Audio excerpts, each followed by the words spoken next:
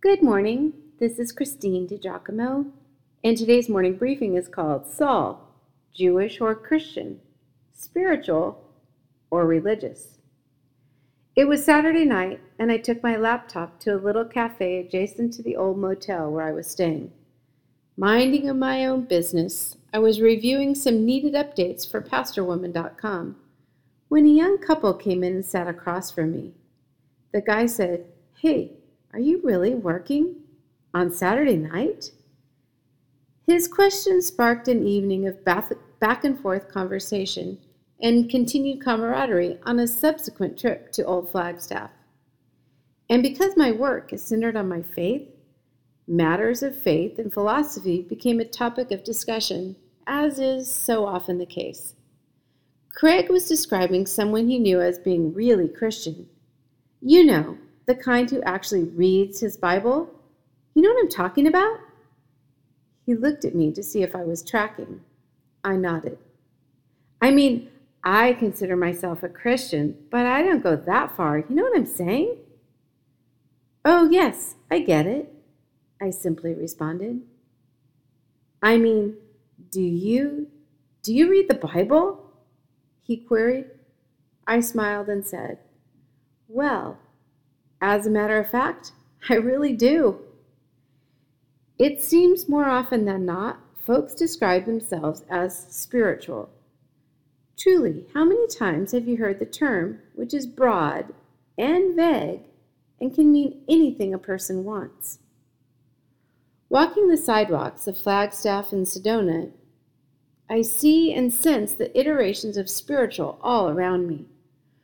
One might call herself spiritual because she sees a Native American medicine man, or himself spiritual because he is a deep feeler, a soulful thinker, or spiritual as in a wearer of crystals for various healing properties, spiritual as in more concerned with the human spirit or soul than material or physical things, spiritual as in belief in one's chakras, centers of spiritual power in the human body, spiritual as in a disciplined yoga practitioner, spiritual as in New Age devotee, spiritual as in Christian with a small c.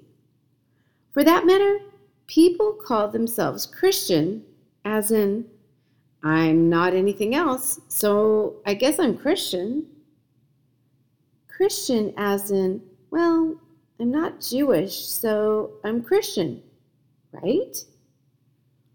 Christian as in, I used to go to the Methodist church with my grandma when I was little, so I guess that makes me Christian.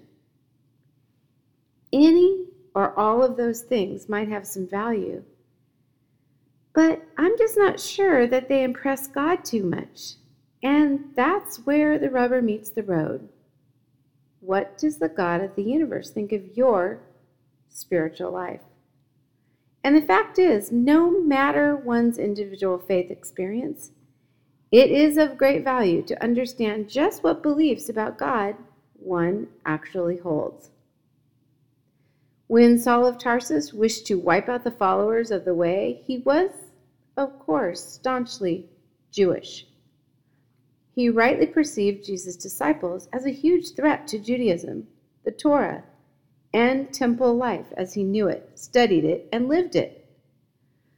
What influenced the man so greatly? As with so many of us, the religion he was taught at home was what influenced him most. Consider his early life. Born to a strict Pharisee father, Saul was trained as a Hebrew of the Hebrews.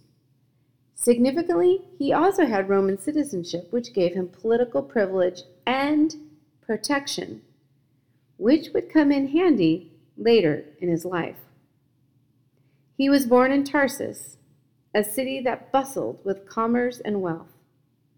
Since all Jewish men were expected to learn a trade, Saul learned the trade of tent making, one of the principal trades of Tarsus. However, it became clear early on that Saul's keen mind and serious disposition suited him well for training as a rabbi.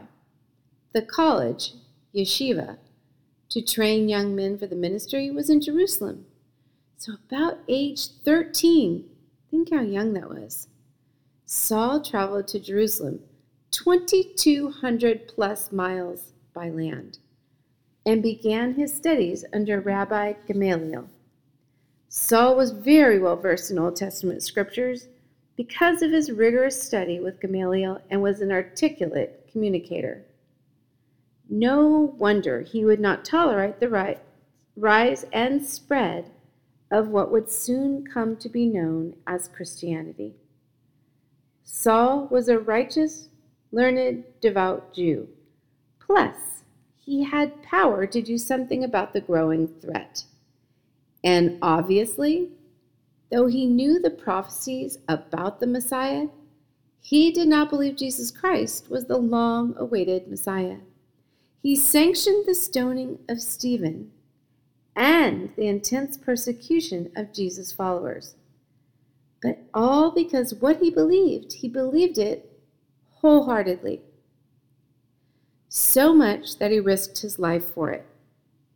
And when Christ got a hold of him, as we read yesterday in Acts chapter 9, when he saw the light, he similarly gave his all for Yeshua, the Messiah.